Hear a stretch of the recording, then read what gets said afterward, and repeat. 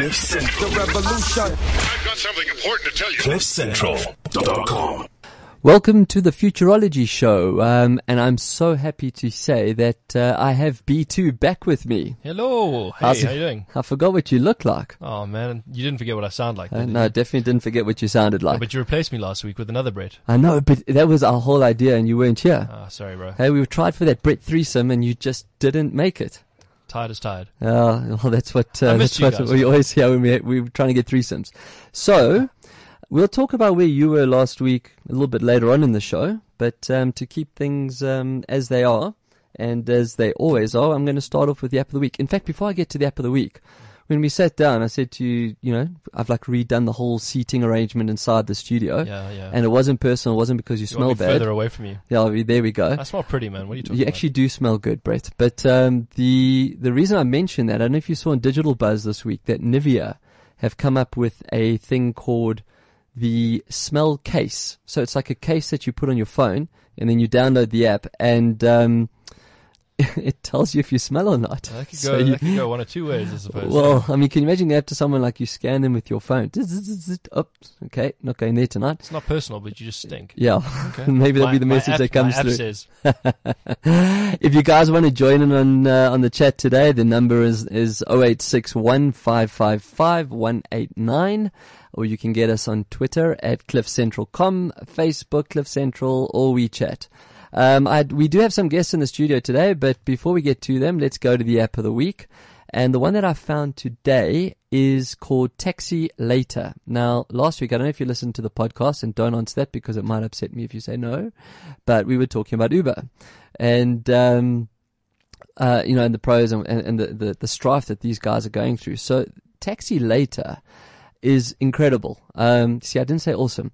Basically, what it does is it lets you schedule an Uber ride. So to either be collected, like on the way out, or when you lekker gesuip and you can kind of get yourself out of the club, but you can't really remember how to log into your app. You've already rescheduled or pre-scheduled. I think I've had that problem with you in the past as well. I'm like, oh yeah, I've got your Uber. Oh man, I keep forgetting. You order another pint while you wait for an Uber, and then It's terrible. I mean, but now you don't have that choice because obviously the way Uber works, when the guy approaches, he phones you and so on. Yeah. So, I mean, you can be sitting there going, oh, lekker, and then all of a sudden your phone rings. But I just thought that was someone's actually sat down and thought about the one thing that Uber wasn't doing. I mean, if they do so much, but, so it's called Taxi Later. I think it's available on both platforms. Staying with Uber, they were in the week this news. nice. I like it when I'm in the news. Boom. So anyway, staying with Uber, if you're in Joburg, they have a thing called Uber Green. Yeah. It's electric cars. Oh, not a Now- not a moped, because that would be No. awkward. I think they did the deal with, if I remember reading, it was BMW and Nice. Nissan. And the i8s Yeah, and the stuff. i8 and then the Nissan, I think it's Leaf is theirs. Yeah. So you can get an electric car. They say they're doing it at the Uber X rate, so you're not paying more, but you are working towards saving the environment, which I think is pretty cool.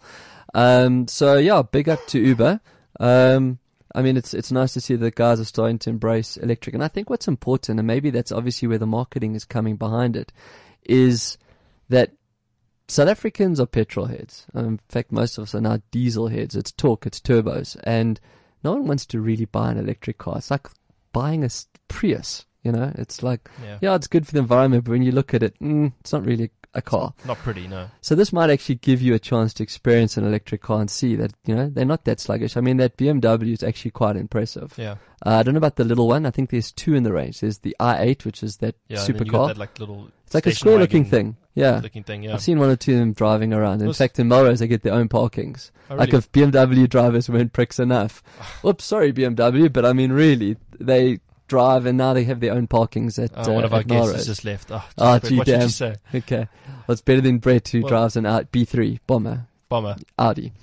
So, In the UK, I was driving around. I mean, all the service stations, you pull in for like very expensive fuel. Yeah, it is. But they've got Tesla charging points now. really? Yeah. So I pulled through. I was like, oh wow, look, there's a Did Tesla. you pay for it though, or was it free? I'm sure you pay for everything in the UK. Yeah, okay. Yeah. Because I think, I stand corrected, but I think in San Francisco on the electric parking charges, they're actually free.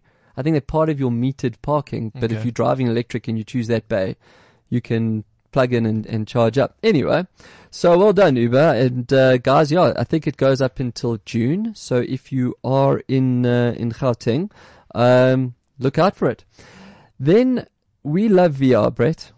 Yes. We do. We are working on lots of VR. Yay. Yeah, so we love VR. So what I came across this week, which I thought was really awesome, there's a company called Live Nation, and they're going to start putting people with VR filming technology into concerts.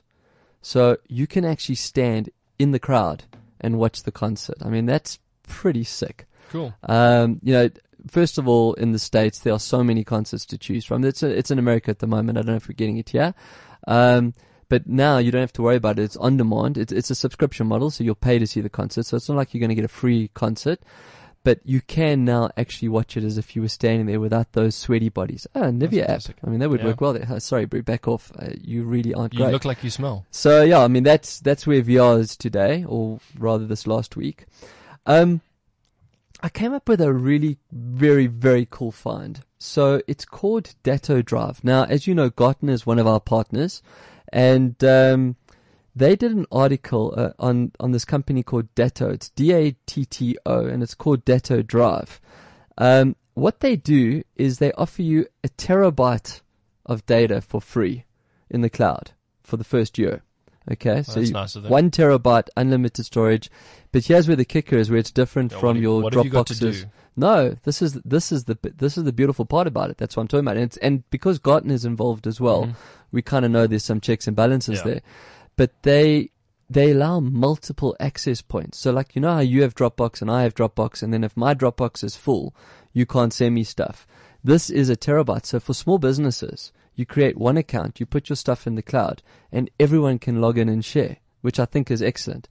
And then their model, because you know it's that dependency model. It's like drugs. Like they get us on stuff and they go, and now it's only $9.99. You didn't know you wanted that until you started using it. Correct. Now you can't do without Correct. it. That's good. But even then, I think they've been reasonable. They will start charging after a year $10 per terabyte per month. Still the same user access. So it's not per user. Good. It's just a terabyte for $10, which I think is really reasonable. And anyone's had a crashed drive will know that putting your stuff in the cloud, it makes sense. For $10, it's nothing bad. What's the recourse if you put a terabyte's worth of stuff in there for free? Yeah. And then you lose a terabyte's worth of stuff. Like, you can't shout at them because you didn't pay for it. That's actually a bloody good question. Just wondering. I'm taking what's it, Lady Lives, Candace, Dr. Doom's approach to this. Like, that's actually a bloody good question. What would you do? So if anyone out there knows what the recourse is on cloud servers dropping you, the more you own, the better you have. Yeah. Oh. Interesting though. We'll see how that works. Okay, so like 2 more quick things before we get to our guests. Apple didn't have a good week. Their quarter results came out. Samsung has taken the lead again in the States. That SE is not working for them then. Yeah, but well, you like it. I only like it because of the size. you're excited because of the size. Yeah.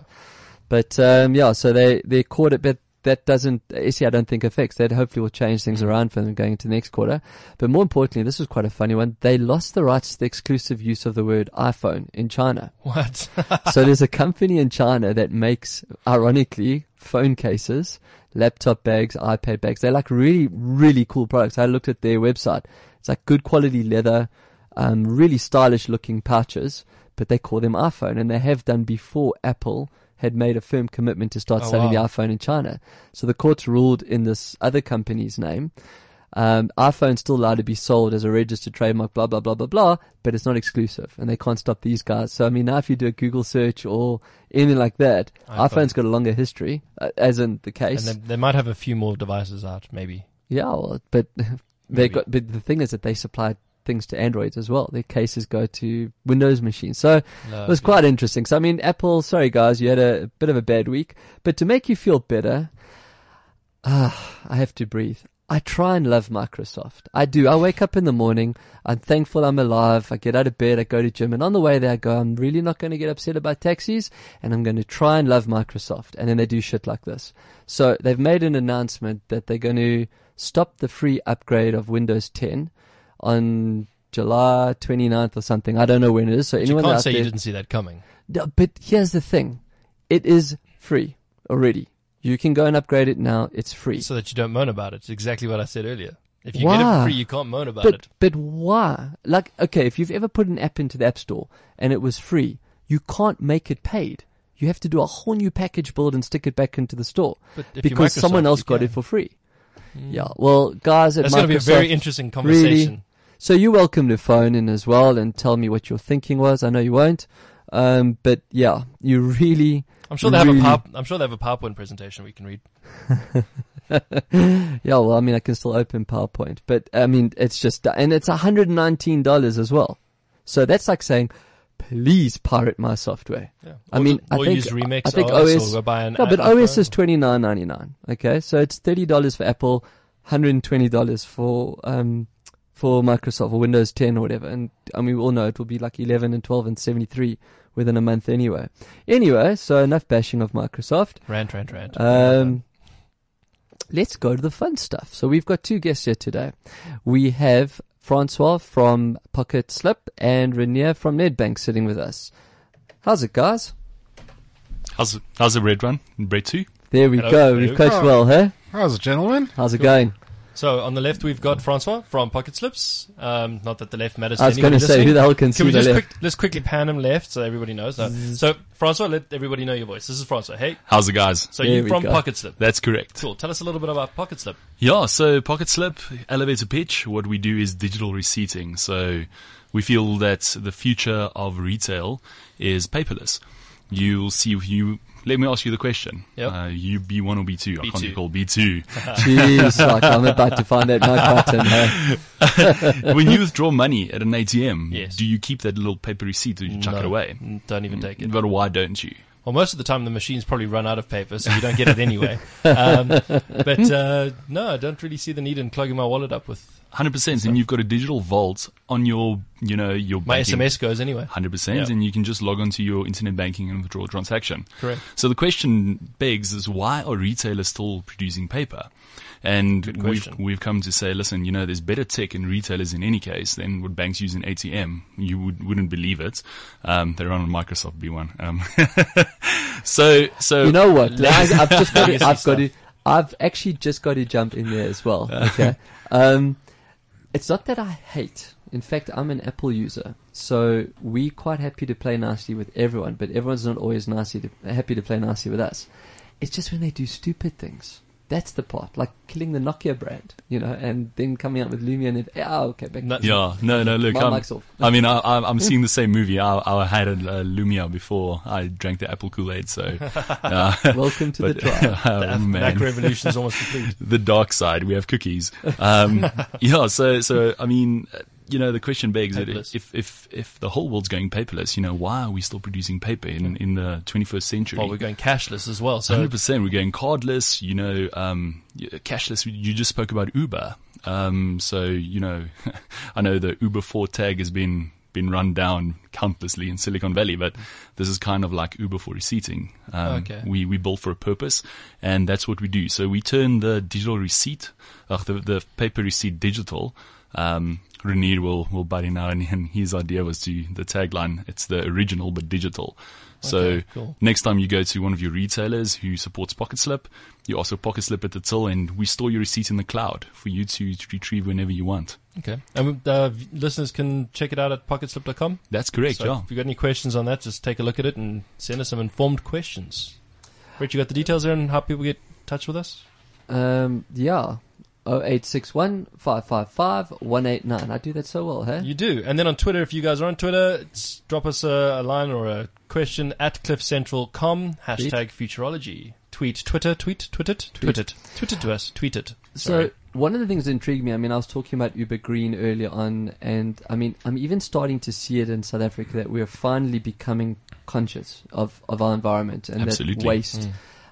We were talking off air as well that I go to a restaurant and, the people are just pre-programmed. I give them my credit card, they put it in the machine. I say, I don't need a slip, but they still push the button. I go to the petrol station, same thing. I get this thing and I go crunch, crunch, crunch, and I throw it on the car seat or whatever, or wherever I am. I leave it on the bill. Now, first of all, in a restaurant, leaving my credit card slip in the restaurant is just stupid. I mean, I know that, but that's the Yeah. thing. So I love the idea of Pocket Slip. I like the idea that I have a choice should I want to get that, because quite honestly, I don't want to get it. And I think that's one of the selling points as well, is that you work on a pay-per-use model. So it's the vendor doesn't have to go through these rolls and rolls and rolls of paper, which, hello Nedbank, you do charge for. Yeah, we do. You see. So I don't mind mentioning, I know everyone does. Someone has to pay for it. Brett, I think it's also that we saw the potential and opportunity from an innovation partnership to say that Nedbank can be innovative in this world. There's big potential. We've thrown our weight behind the guys from PocketSlip to assist and help them. We used our IT skill sets and security especially to ensure that these guys can store data safely. Yeah. They've checked the right boxes. From a green perspective, it all makes sense with Nedbank going green. There's no paper. We're saving trees. We're saving the merchants money. And there's a lot more that we can do ultimately when you're in that digital receipt world. Well, that's what I wanted to ask. I came across some technology in the States a few years ago where people were crushing, this whole big data that we always talk about. But guys were taking the data of the consumer's behavior, looking at it and making offers or loyalty or rewards that were relevant to his or her consumption patterns. Now, privacy issues aside, because obviously there's terms and conditions and people acknowledge the fact that if they're using PocketSlip, they realize that certain data is going to be analyzed. I'm all for that. I'd like you to send me information that's relevant to my shopping. Is that something that PocketSlip is doing, or is that one of the reasons behind it? Because it has to be more than just a receipt. Yeah, no, absolutely. Yeah, to your point and to Renew's point as well. I mean, the big data aspect, and that's one of the large value propositions that we work on for the consumer. I mean, the consumer today, likes instant gratification. He likes tech. If you think about the people listening to your show, I'm sure people enjoy having something instantly, pressing a button, getting what they want. And the question is always, I don't own a dog. I own a cat, and so do I. Good man. There we go. And retailers keep sending me, ads on dog food or on children. I don't have children. It's this shotgun approach, and people are sick of the marketing. So what we're definitely offering in the future, and like you said, it's an opt-in principle, so the user can choose to have it or not. I'm also someone who shares my data everywhere because I love the fact that people bring offers to me. I'm lazy. And we definitely what we'll do, and that's a very big value proposition apart from all the others to the consumers, to say, we'll partner with the guys and bring you offers on what you have purchased. So that's relevant to you, and it's stuff that you actually want, as opposed to shotgun marketing and just bombing me with ads. That's pretty cool. So you're pushing relevance on... Absolutely. Which is all important. Sure. So, seeing you've walked in the founder shoes, that's the sleepless nights, and I must say you are lucky that you have Nedbank behind you, because in the fintech space, and I've said it before on air, I had the guys from Zapier. Yeah, Zapier, I had the guys from Zapier, and I started asking the bank question. In fact, B3 is Brett St. Clair, which is Absa Bank. Sorry. Absa and Nedbank. Oh, we're agnostic. We like to talk to everybody. But this is Nedbank's time today. This is where you mute Renew's mic. No, but we all know Brett, and he's a great guy. And he was saying as well is that you can't really get into banking if you don't wear the school tie. So you've obviously done something that's piqued an interest. So congrats on that. I mean that sincerely. Thank you. The thing for me is that I want to be in a position where I'm happy to share my information, but I want you to give me value back for it. It's got to be more. And that's where this whole consumerism exercise that we're facing, is that I'll get the slip, cool, that's a function, but that extra value that's coming out of it. So as I said to you, walking in the founder's shoes, before the Nedbank deal even, or even after the Nedbank deal, where the guys got behind you and, and helped you open some doors. And it's a double-pronged question. Was it through Nedbank that those doors opened? Because the challenge for you is to get to every single merchant. Because at the end of the day, if you're not available in my store that I go to frequently, I'm not going to use you because you're not catering to me. It's that, it's that narcissistic attitude that consumers have. So can you take us through that journey, as to how did that happen? How did you get out there? Where are you? Like, where are the big stores so people can start to actually... Yeah. Sure. So two-pronged question. So a little bit of history of myself. I'm an investment banker by trade. So, I ditched the big band world of banking, to pursue my dream of changing the world and changing how people transact. Absolute advice if there are prospective founders of startups listening is that, you know, you can read many books and everyone will say the same thing, is don't try to be everything to everyone. Yep. Recognize where you need to fill gaps in what you can't do. So I'm not the technical co-founder. Reino Kutsia is the technical co-founder, and he's a brilliant technical guy. He doesn't like people much, but None of them do, hey? he's They brilliant have the headset in the dark room with the two screens. in what he does. But I love people, and I know business, and I know banking. So if you are a technical guy, you know, align yourself with a co-founder who's strong business-wise. And if you're a business guy, align yourself with the guys who can back you up technically. So that's the first thing is, you know, That's good supplement advice. yourself. Absolutely. And then secondly is, you know, don't pitch up at a large corporation with an idea. Large corporations tend to be risk averse. Gain traction, graft, bootstrap as much as you can. Come with a story, come with interest, come with letter of intent with people who you've spoken to. And if you have something and some traction in the market, larger corporates are much more open to listen to you, and larger corporates being either a telco or a bank or a tech partner than if you just pitch up with an idea. It gives you much more traction. So up until date, I mean, we've signed up quite a few guys on our own, but since partnering with Nedbank and the weight that they've thrown behind us, it's really skyrocketed. Guys who we have who are rolled at nationally are Le Creuset, you know, the pots and pans. Yeah. So, great partner there from a retail perspective. And, we've got many, you know, we try to tackle the mom and pop stores as well, to your point. If you go and grab a coffee as an example, our first, Perfect Cup was the first partner who came on board. It's a little coffee shop in, Let me guess, Cape Town.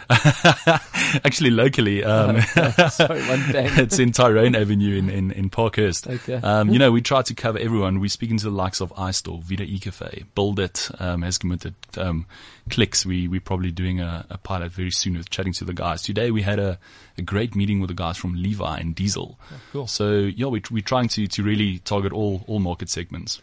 That's really cool. I mean, the fact that you can so you guys are getting a really good insight as to what the trends are in terms of sales. I'm assuming you can see a lot more than just the bottom line total from these slips. So you start to see what products are trending, who's buying what when. That sort of big data starts to help not just banks, but all the retailers know sort of good seasons, bad seasons. Are we doing something right? Are we doing something wrong? Absolutely. And I think that comes back to what B1 was saying is, you know, you need to be customer centric in everything that you do as a startup, as a retailer, as any business today. You got to think about your product and your customer first. And the more data you have and the more insight you have on what they're thinking, the better the experience can be. And I think I just want to touch on one thing as well. In the app, we've got, similar to an Uber, we've got a rating system. Okay. So receipt delivers and you rate the experience. So it's a bit of power in the consumer's hand. And if you want to, you can escalate that. And to your point earlier, you can let the retailer know who you are if you're unhappy. Do you know who I am? We do. Big Brother is This is always not a game, listening. Everything you're saying it's swan song, and I mean that. It really is refreshing to hear that. I mean, even Thank the you. approach that goes out. Why have the retailers not smashed your door down? Brett, yeah, I think it's also, remember, South African markets are very, not just banks are risk averse. To change the way you've been doing things for 10, 20, 50 years takes a lot of effort as well. Nedbank has assisted opening doors to what we call pilot-friendly merchants that are game to look at new ideas, new concepts. It's taken internally within Nedbank also quite a few number of weeks just to sell the concept internally, get the right governance forums approvals up to a very senior executive level to say, guys, okay, you can go ahead now with these guys. So, Renier, that's a great comment. And I mean, I've walked on both sides. You've walked the floors, yeah. I've definitely walked the floors. And I know exactly what you're saying.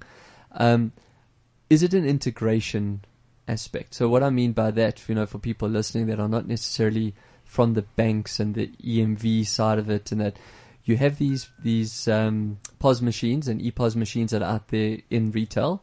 Put card, push number, slip comes out. Now you have to integrate to go into Pocket Slip, which is now an app or a cloud-based server. Is it a big mission? And I'm saying that because if it isn't, then, you know, the guys listening, hey, reach out. Brett, it's system by system dependent, and how much you want to do with that merchant. How much value do you want to add to them, to the consumer? And that's where we, between Pocket Slip and Nedbank, we created that, let's call it a partnership, and say, guys, how do we tackle each client? This is not a one-shoe-fits-all type of solution. Each one is unique. Each one needs to be deep-dived. And what we found is once the guys have seen the value, it starts fast-tracking the IT implementation side of it. So the approach is usually would have gone to an IT guy and say, guys, this is what we want to do. And not anymore. You're going to the CFOs, the marketing directors, the guys that really are pushing the sales or things like that within the organizations. And the focus is more on how do we get it to work rather than should we get it to work. Correct. Yeah, And it's also it's also the right type of merchant. Yeah. Shotgun doesn't work. Yeah, and I mean, to add there, I mean, just come to my earlier question is the technical co-founder comes from a point of sale background. Okay. So it was purposefully written, and it took a very long time before we went into the market to make this as easy as possible to integrate.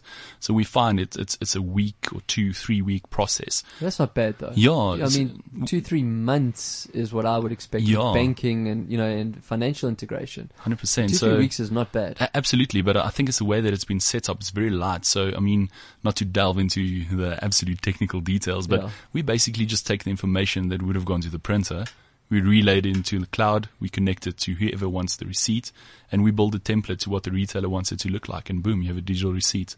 So we're not reinventing the wheel. We're using a lot of what exists.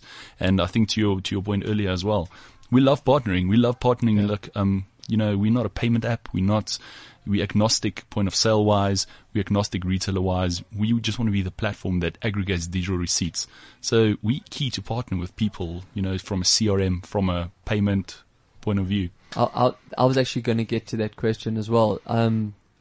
I hate using the word white label, and especially Yeah. when it comes to fintech, because Renier, I mean, we both know that's not even an option when you start looking at payments and going behind walls. But is there an API? It must be some form of an API anyway. Yeah, but yeah. Obviously, if I wanted to make my pocket slip have my name on and my company's name on, powered by, Absolutely. is that how it works at Yeah. the moment already, or is that Perfect, To answer your question, so, I mean, retailers are also sensitive into the communication that goes out to their clients. So we use existing platforms such as apps, email, it's a multi-delivery. The app is how we prefer to talk to a Pocket Slip user, but we also use email or whatever is existing in the retailer. So we absolutely, in quoted brackets, white label the solution and use the primary delivery mechanism because that makes sense. But with a caveat that the Pocket Slip also still lives in the Pocket Slip environment for the simple reason that if we take 10 seconds now, we can name 30 retailers. You're not going to download 30 apps just to keep 100%. your receipting. Yeah, We yeah. need to aggregate that to keep the user in mind. Very cool.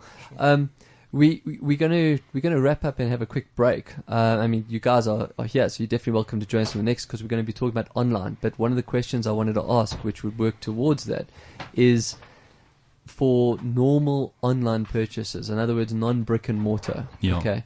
Is Pocket Slip an option? Or are you playing in that space? Without a doubt. Yeah, no, Okay. definitely. That's the future. And I think, you'll cut off your own knees, knowing where e-commerce is going and how it's growing, especially in international markets. If you don't play in that space, you're not going to be relevant. And, you want all your receipts in one place. Yeah. From the perfect cup in Parkhurst to your TV at Macro or your online purchase on Takealot or wherever. Yeah. So we definitely we work with all merchants in whichever format. Because I think what I was getting there is for those people that are starting to get into e-commerce, I mean, to get a payment gateway is easy, but the admin, paper, slip invoicing side of it is not. Absolutely. And that's where, I'm thinking that obviously this, Yeah. for the little guys out there that are sitting with a great e-commerce platform or potential platform, Yeah. now you can offer the back end where the paper delivery occurs as well. It's absolutely that. And the thing is that, in today's world with tech, partnership is what it's about. We are experts in what we do. We know the law and the legislation around what needs to go into digital receipt, and we take care of that so that the retailer can go and sell his products. And when you think about mobile POS, the little guy in India or the guy in, rural parts of South Africa selling things off of a mobile POS unit, where is he printing a receipt? And we enable that guy as well on the street that doesn't fantastic. carry around a printer to also send you a receipt and comply in that way. That's excellent. And you're not just saving space in people's wallets, you're actually helping them with taxes as well. And that's something we Absolutely. can talk about when we come back out of the Sure. track. Yeah. Cool. Guys, thank you very much. I said, please, you hear No. your mics here, so we're going to go into e-commerce now as well. We've got Simon Leps phoning in from Cape Town. But yeah, let's have a quick break and just quickly regroup. This is CliffCentral.com. Well, we are back. For those that have missed the first part of the show, why? Where were you? Bad People podcast coming up just now. We're sitting here talking to Francois and Renier from Pocket Slip and Nedbank, respectively. And we have Simon Leps joining us on the line. Simon, you there? Hey, Brett, I'm here. How are you doing? How's it going? Good, thanks, and yourself? Good. If you can just get a bit closer to the mic. For the listeners, Simon's actually on Skype, so we don't have him in the studio. Just give me how's it there again? Hey, is this better? Yeah, Any that's closer? better, I'm much to climb better. into the laptop. Climb right in. So we've been talking to the guys about Pocket Slip, which is paperless receipts. It's an app. The merchants can give you a choice to get your receipt for your purchases, electronically. And I just thought it'd be great to have you on, being someone who builds, and stand me if I'm correct, but one of the first Magento builders in the country, and specializing in building e-commerce, correct? Yeah. There we go. Correct. So I thought let you and maybe Francois have a little bit of an up and down chat, as to how this world has evolved for us. I mean, it's been an incredibly short period of time as well. So yeah, Francois, your mic's on as well. So please say, how's it? How's it, man? Hey, how you doing? So Great, and I yourself? caught the end of your chat, and there's one thing that I really agree with, in that you guys are the specialists and you should be helping the merchants. I think that's a very valid point. I think there's so much to worry about when you're doing online transactions or when you're trying to sell something online. Everyone is a social media marketing expert. So it is quite hard. It's difficult to know who to trust and what to do, but you do need specialists in every single different category or field in order to help you navigate what you've got to do, number one.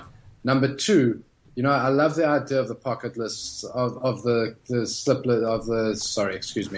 cash slips being in one place, being emailed to you. This is something that Apple have been doing in their stores around the world for years. Anything you buy from Apple, the guy types it into his little iPhone in front of you, you swipe your card, you walk out of there, and the slip is emailed to you. I mean, you couldn't really ask for more. Absolutely, I fully agree. So, it's funny enough, iStore is one of the guys who will be rolling out locally. But to your point, I mean, also with e-commerce, every second guy and every second retailer is a specialist in selling things. But when it comes to the online marketplace, it's a whole different ballgame. And I think retailers need to partner with people such as yourself when delving into online. Building up an e-commerce solution is quite different from seeing someone in person. And retailers who have embraced this and who've partnered with experts on the outside have gained far more traction than people trying to do it themselves in-house and not necessarily having the experience or the background to do that. Yeah, we agree, totally. The one thing that I'm finding here is that there's a very small group of South African people that have e-commerce experience, and I'm talking more on the merchant side than on the supplier side. There's a very small amount of people who have good e-commerce experience. Obviously, with a huge South African diaspora, there's a whole lot of people living overseas who are coming back to South Africa.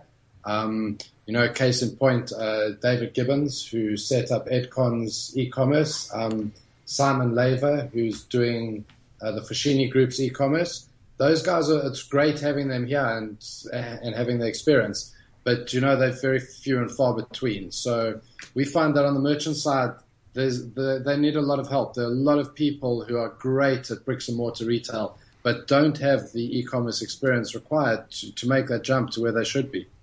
So if I can jump in there for a sec, one of the reasons I wanted to chat to you as well, and in fact Francois mentioned it earlier, is that the tech side of building sites and the understanding and user side, as in from the consumer point of view, couldn't be further worlds apart if we tried.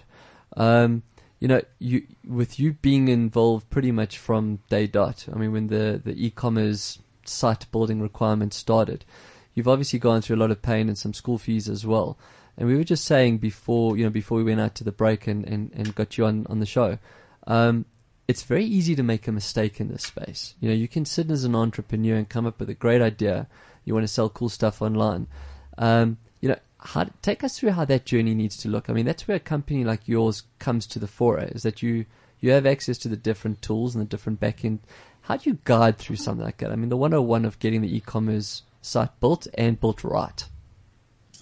So, look, the most important thing that we found here is just getting the merchant to understand what it is they want and for them to be able to express that to you.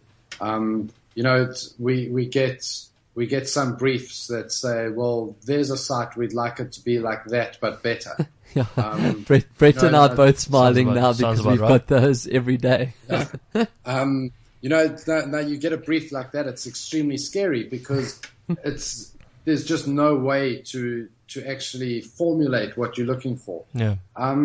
We find that, the clients that we have that understand that they need help and ask for help are great.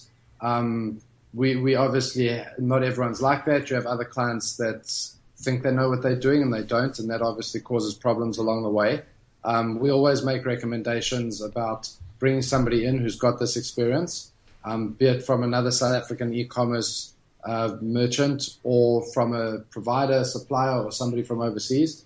It is very, very helpful. I mean, there's no doubt about it. The guys that we have in this country in retail are very, very good with bricks and mortar. I heard an analyst once say that you walk around any South African retail store, and you could be anywhere in the world. Things change once you walk through the doors into the back. I don't think we as strong in systems and processes as some of the guys overseas are. But, definitely with e-commerce, we're just not there. It does cause problems. It does make things a little bit harder. The thing is, the nice thing about the internet is you actually have a chance to make mistakes. Should you build a bricks and mortar store and you don't build a door, and people can't get in, you have a huge problem. It's going to take you 6 months to smash down a wall and build the door. No, not really, but you can just burn it down. Yeah. With the internet, if it's something quick, you can change it overnight and it's live the next day. So, yes, to a degree, it's where you can make mistakes, but you need the help, you need the hand-holding, you need somebody to explain to you how things work in this brave new world of digital. Yeah. And Simon, speak to here. Just during the break, Francois and I were just talking about how adoption and trust is sort of built in new tech as we go. I mean, a few years ago, credit cards came out. Not everybody sort of trusted their credit card. Everything had to be cash. Now everybody's using their credit card. Same with mobile, e-commerce, or just e-commerce online. People are sort of were quite wary about where they're going to be using their information, whether or not they're going to pay for something they may never receive. We're definitely seeing a change of that now. How are you seeing that? Are you seeing pretty massive growth? I mean, as we all hearing, or is it sort of going to be a sort of a sustained growth over time? Look, I've got to tell you something. I think the anecdotal evidence doesn't stack up. There's multiple sites in this country that are doing millions in turnover every single month. Small sites that you wouldn't even have heard of that are doing 4 or 5 million rand a month in turnover. They've got to be selling it to somebody. I don't generally think that people are really, really as wary of credit card transactions as they make out. At the moment. At the moment. Yeah. Or even for the last few years have they been. I do think that there is some latent leftover. I'm a bit worried about entering my credit card details online. But in general, the people that you expect to be shopping online are quite happy to put their credit card details in. You've also got to remember that a lot of these people that say, I would never shop online, have bought airline tickets online. Yeah. They've paid for things online already. So I won't spend 500, but I will spend 20,000 rand on my air ticket. Yes. So. Yeah, and you're not worried about that. But you see, that, and I think that's the thing with most people. E-commerce in South Africa is definitely growing hugely. I know that Worldwide Works puts it at about 30 to 35% year on year. I've got to tell you, I find it to be much higher than that. If you look at the sites that we do, the growth from one year to the next is definitely more than 35%. If you look at the fact that a lot of the major retailers, the major brands are building online stores now, it's making a lot more people feel a lot more comfortable. I mean, if you look at Edcon, it's a 2-step process to link your Edgar's card to make purchases online with your account. It's fantastic. So it's frictionless. Nobody's got problems with that, and people are doing it. So, yes, I think as South Africans, we talk a good game and we complain a lot, but when it comes down to it, we're not as afraid as we make out, and we actually get on with it. Simon, it's Francois here. I've got an interesting question for you, something I wondered about for a while. Many bricks and mortar retailers are going the e-commerce route, and what I find in South Africa, and as a question I want to pose to you, is How hard is it for a bricks and mortar retailer to use these existing legacy systems in terms of stock levels and stock control? Because there's nothing more frustrating than going onto an e-commerce site and not knowing if the stock's available at the retailer. How, is South Africa a market ready for that? Do you find challenges? How do they do that? Look, I think most of the guys have worked out how to do it, and they use the existing systems. The people that go through the pain are groups like Fonterra that have to do the integration between something that was built for bricks and mortar, and now you've got to pull information out of it and make it useful for e-commerce. I think, you are able to do it, and it doesn't make too much of a difference. You do run into problems when you're trying to fulfill from a single store. And that's more about your user experience than the actual back-end systems. Specifically, I'm talking about Woolworths, where you can go through and almost to the end of the transaction, and when you're about to check out, they tell you, sorry, this isn't available, it's not in stock. Absolutely, which is so frustrating as a user. Yeah, that's just user experience. I mean, Woolworths know at any second exactly how much stock they've got in any single store. It's all about building the site in the right way so that you can communicate that to the user. I think they've made a mistake there and they haven't done it properly. I think if you look at other guys, they've managed to sort that out, and they've mitigated the problems. If there's no stock in that store, they can ship it from a different store. They can ship from a central warehouse. So I think in South Africa, guys are working out how to do it. You've got to remember, South Africans are very, very enterprising.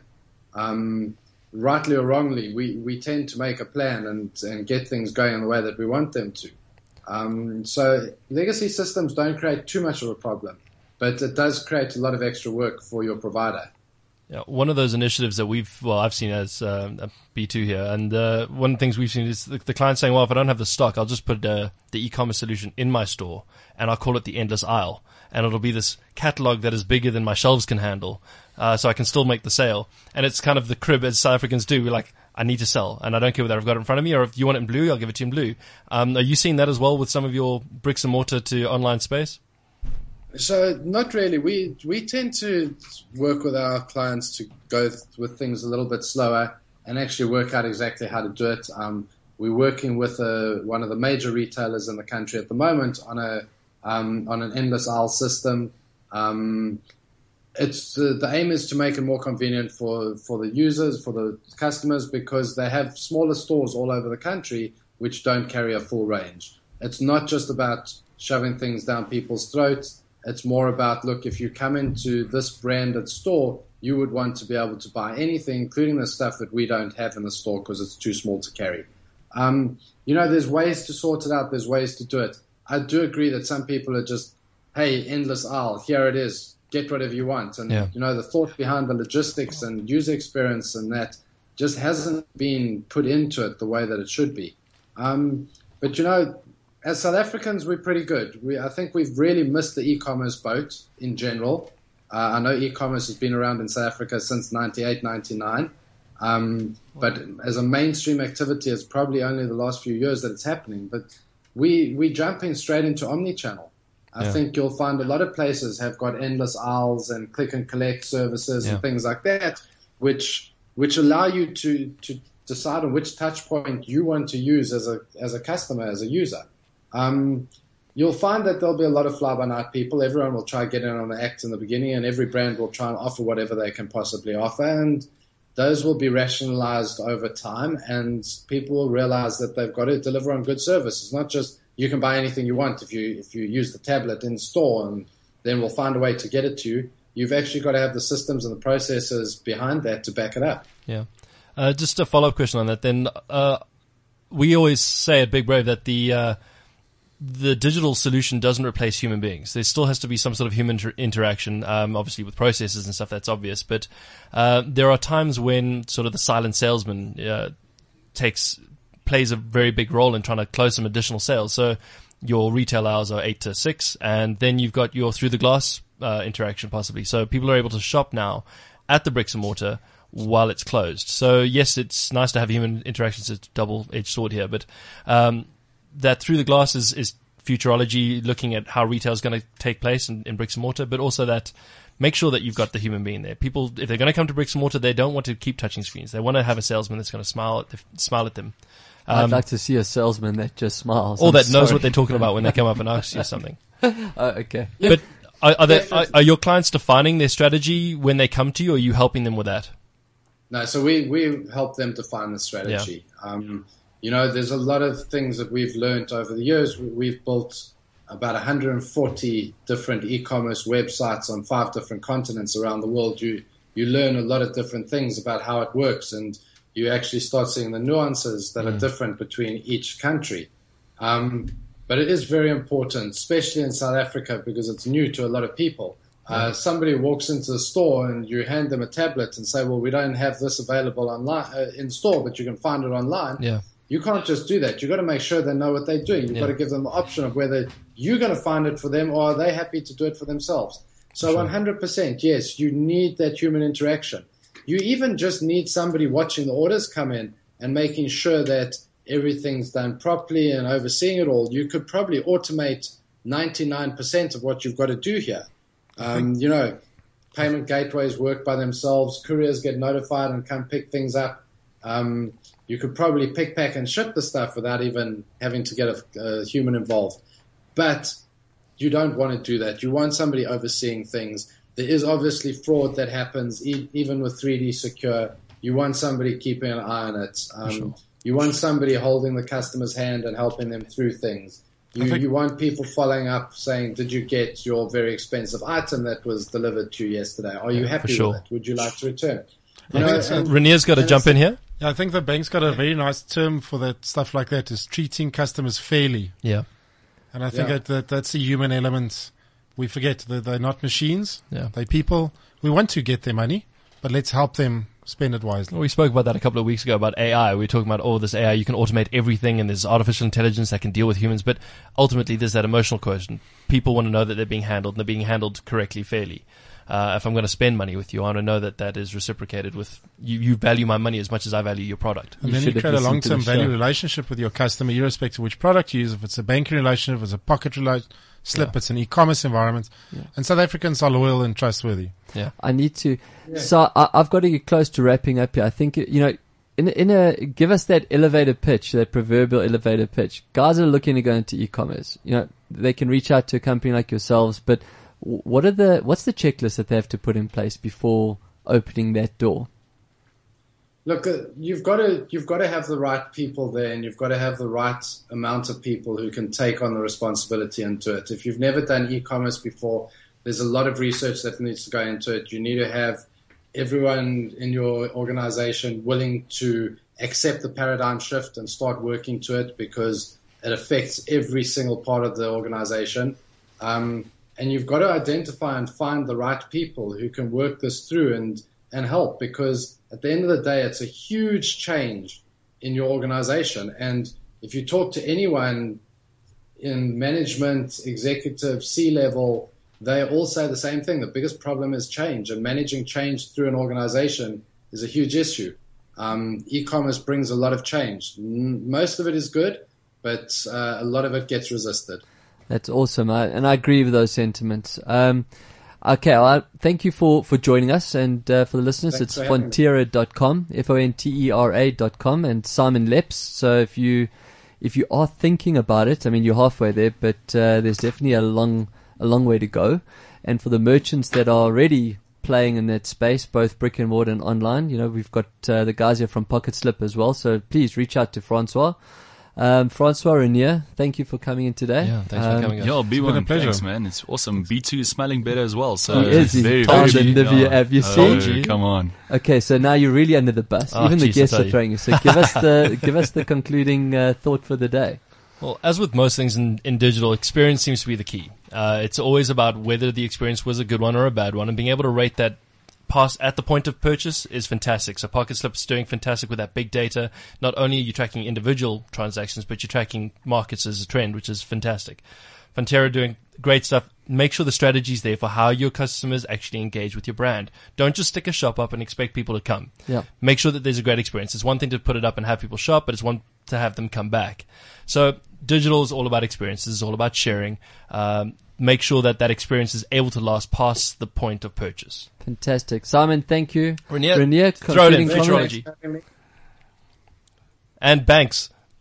At least banks are trying to move into the innovation space. Yeah. And I think Agreed. we're breaking new boundaries. That Agreed. people are realizing it. Excellent. Well, guys, thanks again. Thanks for your time and thanks for being here, Simon. Thanks, Simon. For connecting. Thanks for See you your later. time. Cheers. And until next time, keep your screens clean and your knobs shiny. This is CliffCentral.com.